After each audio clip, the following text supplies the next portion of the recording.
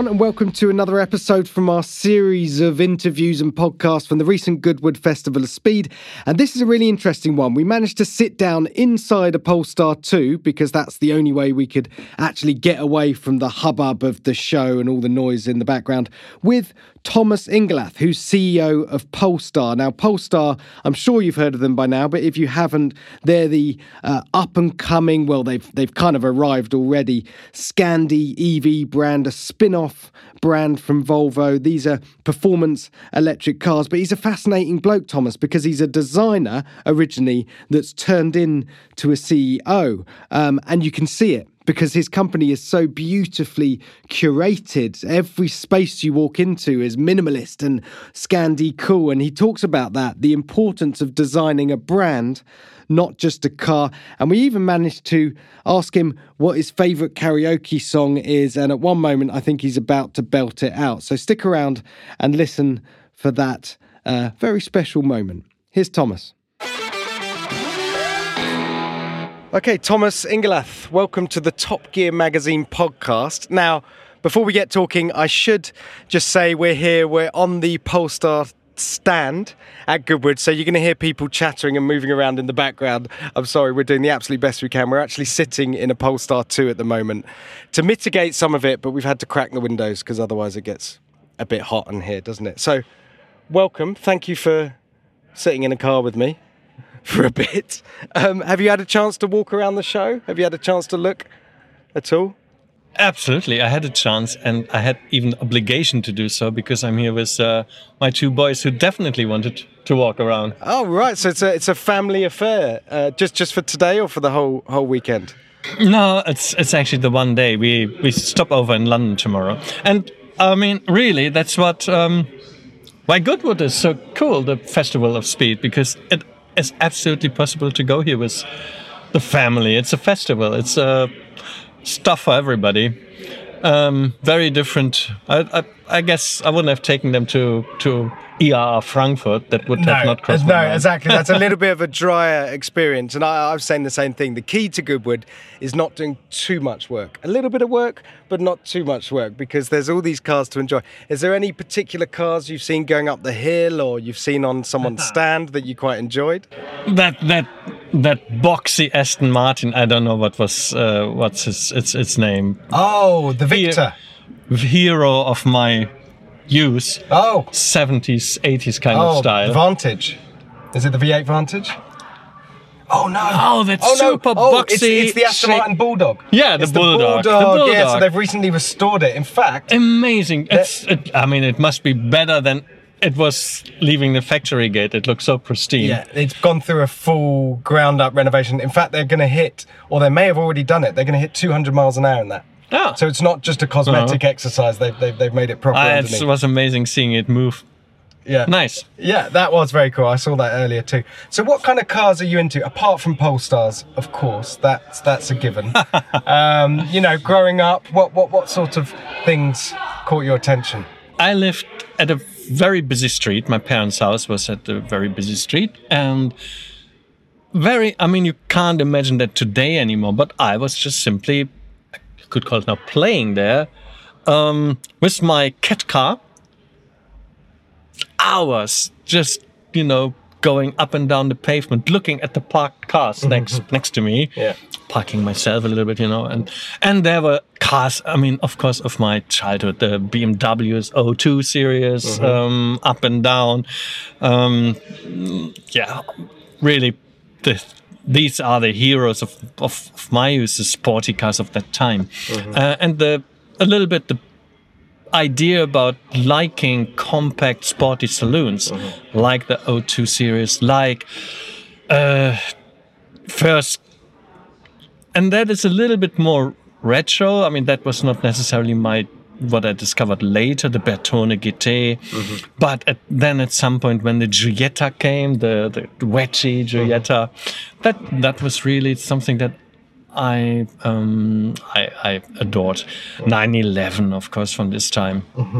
And I remember very much the magazine, that auto magazine that I discovered in the local newspaper shop, had a cover one day, which really, that was an amazing thing. It was not the typical cliche thing with a car kind of sliding around there. It was a collage of detailed pictures taken of something that I even did not recognize as a car. And it was a Countach, the new Countach.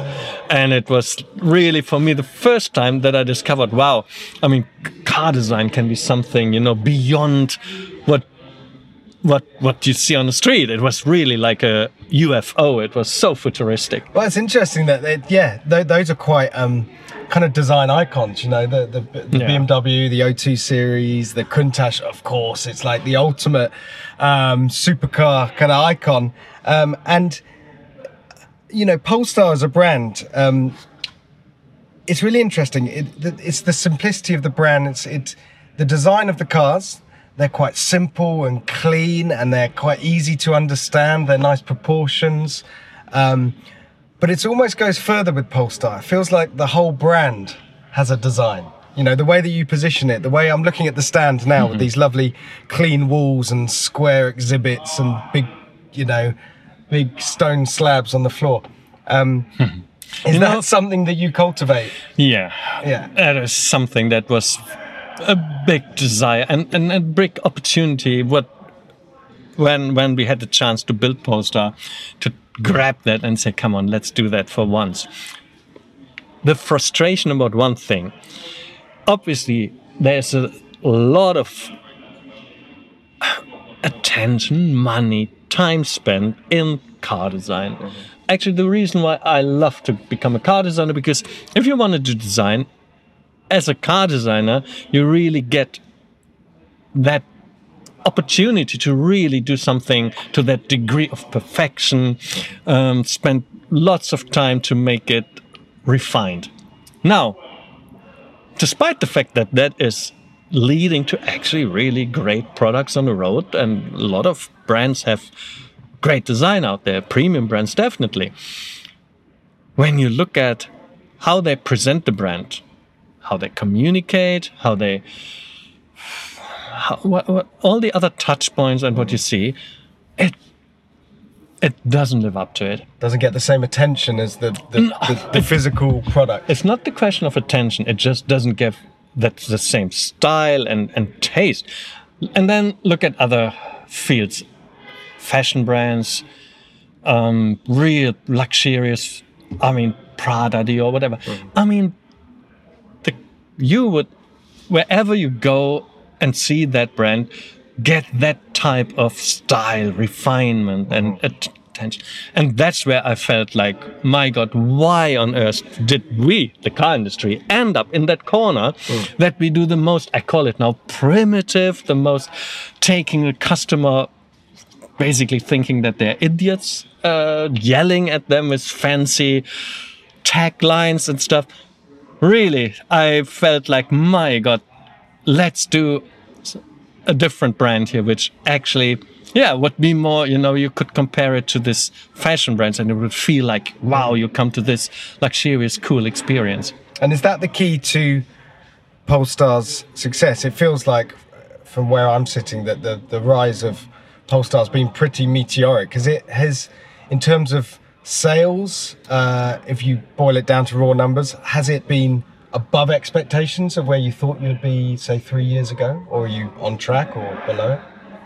We're on track. Obviously, we have an ambitious roadmap ahead. But it's working. It is working. The brand gets a reception, the feedback, the passionate customers. So I'm optimistic about that what we wanted to achieve is actually resonating and working.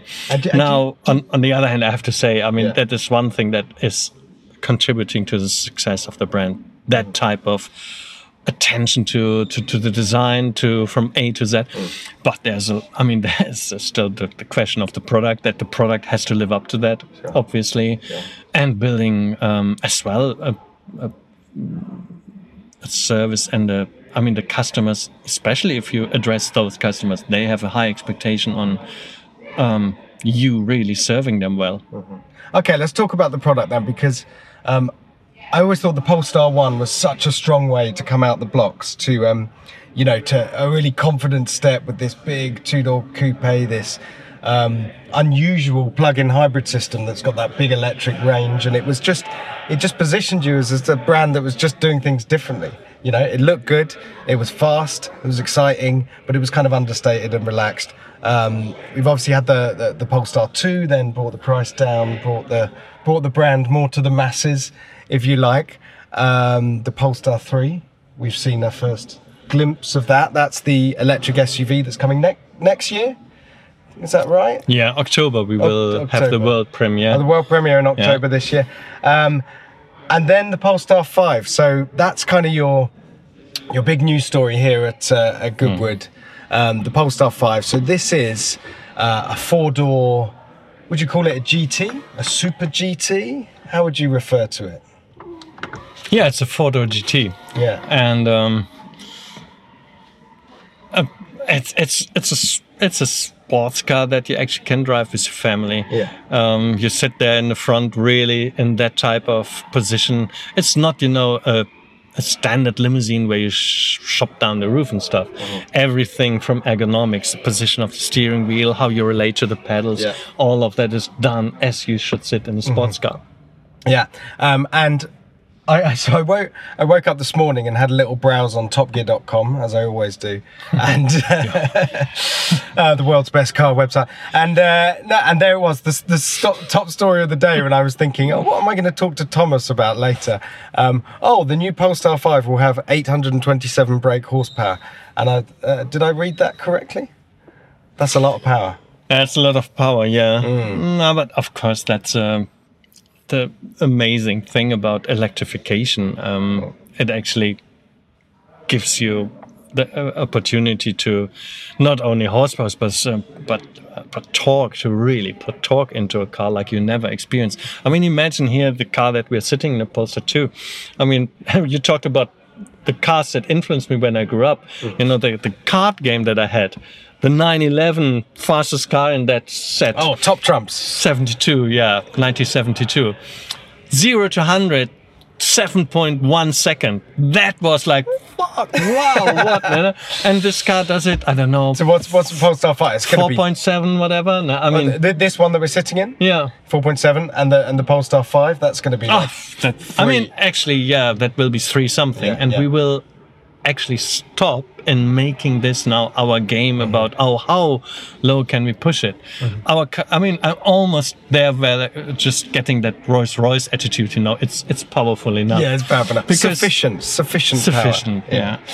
But I know that you have some quite interesting views on range as well, because there are people out there that would say, electric cars should have 400 miles, 500 miles, 600 miles of range until I feel comfortable. But you feel that 300 miles or thereabouts is enough, and anything more is wasteful. Is that right? Have I made it too simplistic?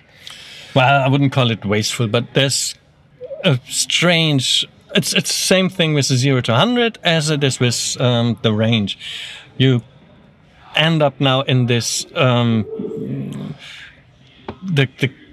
The new EV brands, the OEMs of the old age, they're all chasing this type of numbers and making that the holy grail.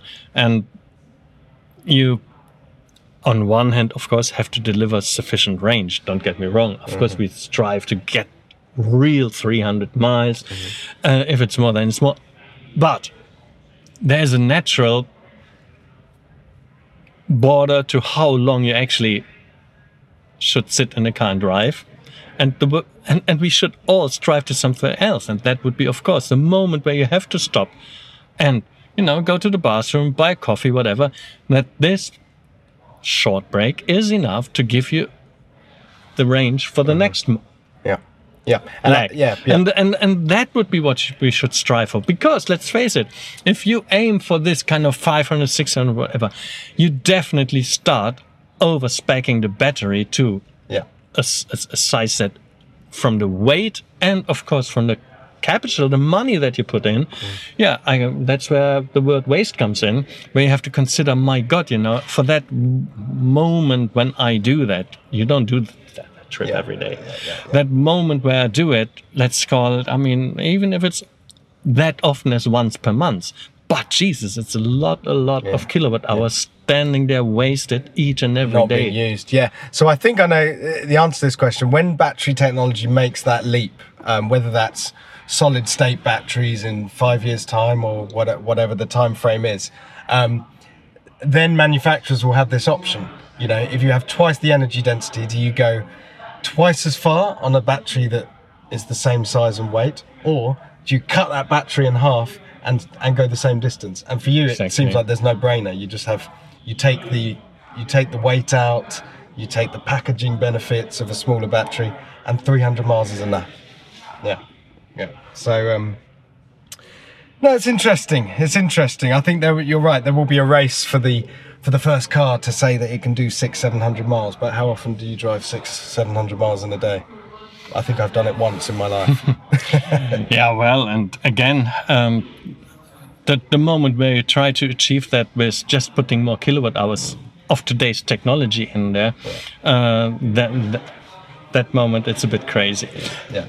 Anyway, shift. Right. We have to shift. We need infrastructure for charging. We need fast charging, and that is where we should really. That's where we should put the effort in. All right. So back to the products. I've been practicing my maths. Polestar 1, Polestar 2, Polestar 3 we know about. Polestar 5 we've been talking about. Yeah. What's the Polestar 4? Well, a bigger SUV? No, it's our second SUV. It's the one after the 3, obviously, Polestar 4. And we will, I mean, I beg your pardon there.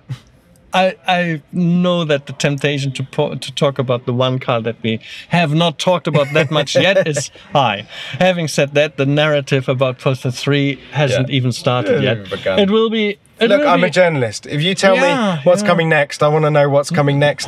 No, I'm programmed that way. I'm programmed that way. I noticed that. And what about, so the O2 concept is sat on the other side of this wall over here. It is an absolutely gorgeous piece of design. I think it really distills everything that Polestar's kind of built, which is those really simple surfaces, modern lines. It looks cool. And it's got a drone that flies out the back of it. Nice touch. Nice touch. I have no idea whether it works or not, but it's a cool idea.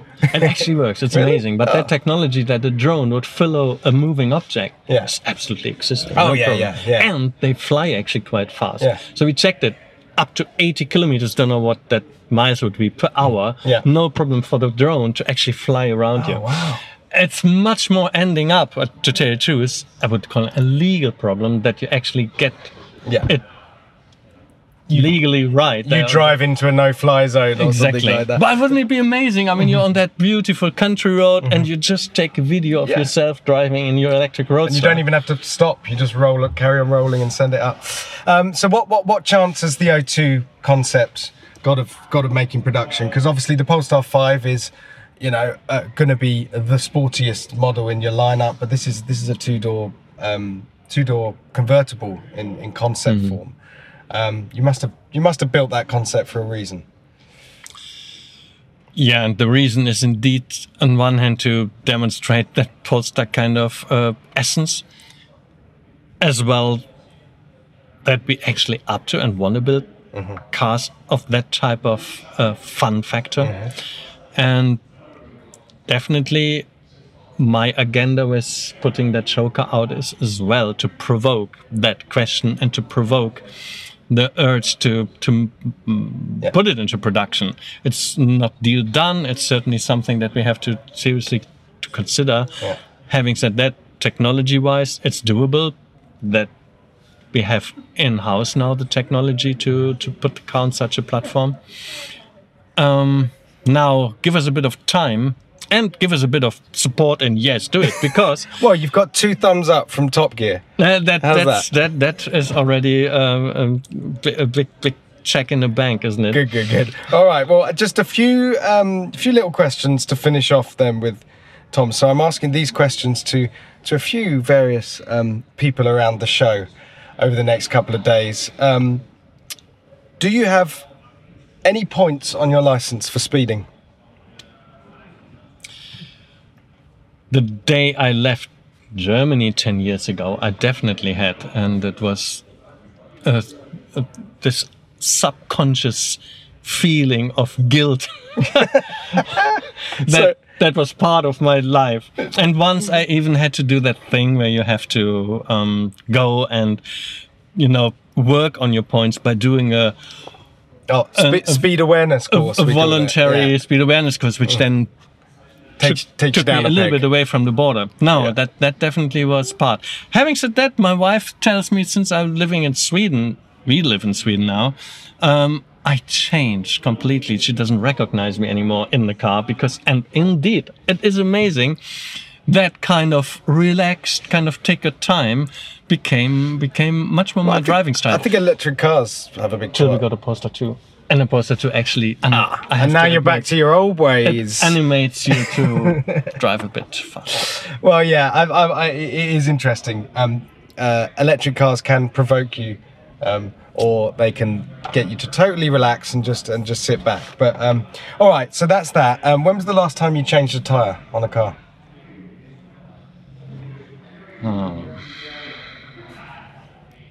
Obviously a long time ago. I can tell. But I know exactly how to do it. Okay. He claims he knows how to do it. No. I'm really, really a pro in that.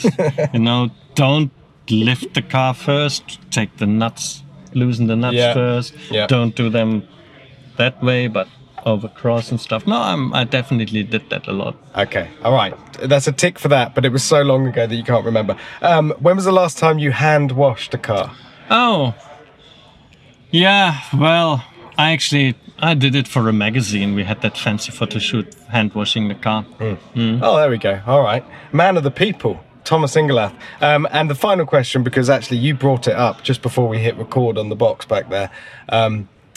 We're holding handheld mics, so we look like we're in a karaoke booth. What would be your karaoke song?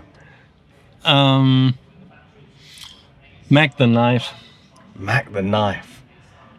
You want to give us a blast? I'm afraid I'm not that drunk yet. He's not that drunk. Thomas, thank you so much. It's been a blast. Thank you for being a good sport. See you soon. Thanks, that was fun.